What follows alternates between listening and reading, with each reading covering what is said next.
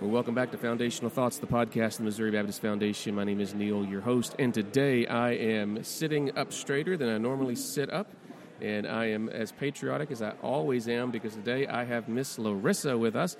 Larissa, welcome to the podcast. Tell us who you are and what you do. My name is Larissa Jackson, and I am a United States Navy chaplain recruiter. A Navy chaplain recruiter. Mm-hmm. So I would assume that you go around and recruit people to be chaplains, I would guess. So tell me, how did you get started in that? Well, I was a school teacher and chose to go to the Navy at the age of 39 and then got pulled up after I went into the reserves as a chaplain recruiter. Wow. So it's a contract that I have for 5 years. And you're loving the Navy life. I absolutely love the military, yes. And where does the Navy where does the Navy chaplain recruit get training? Where does that happen? We are sent down to Pensacola, Florida for our training. Okay. And what are you looking for in a potential Navy chaplain?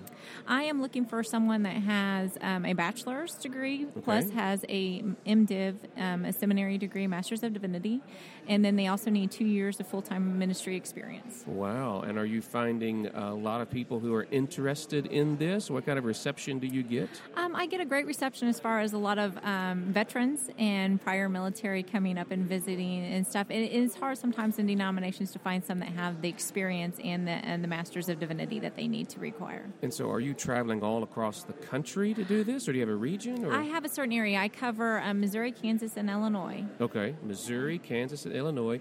And how many chaplains are in the Navy? Oh, to be honest with you, I couldn't give you a full count because we actually cover the Navy, the Marines, and the Coast Guard. Oh, so do you really? Our chaplains serve all three branches. So to know exactly how many we have right now, I do not know. Wow. But you're trying to recruit a certain number, though, I would assume. I am given a goal, yes. Okay, a goal. Yes, and how many chaplains I need to recruit. And so how many what would a goal look like? My goal personally right now is 5 chaplains for the year. Okay. And stuff, so. And so you travel around in this area, any place you can find it. And so today we're talking at a denominational meeting, and so that's one of the places. What are some of the other places you go to? Individual churches? I visit. Usually, I'll email the ministers. I don't just show up at their church because I know how busy their schedule is and stuff. And then I also visit different seminaries and share information there to see if anybody feels that calling to go into the ministry of the military. Okay. And what would make a career with the Navy in chaplaincy? Because we're somebody may be listening today, going, you know what? I've always thought about that. What is that? What's the, I don't want to say the sales pitch, but what is the benefit of a person serving in the Navy as a chaplain? Well, to me, it's a mission field. And if that's is where you feel your calling is to go out in the mission field, you can't get a wider mission than the military because you can go in so many different places that you wouldn't be able to get into otherwise.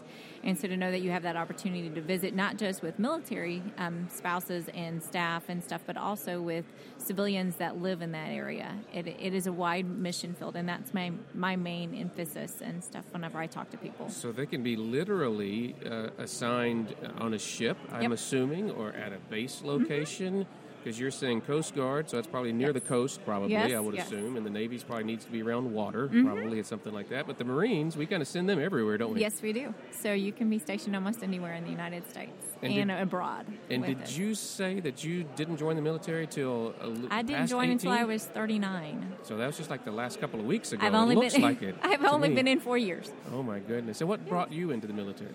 It was just something I always felt I was supposed to do, really? And my husband pushed me along, was like, it's either now or never. Wow. So, yes. And is there a certain age that it's too late to become a chaplain? 39. Oh, chaplain is 47. 47 for a chaplain. You really? Yes. See, I just turned 47, and I'll be 48 in April, so this is like do or die time. That's right. I would not be able to get in at 48.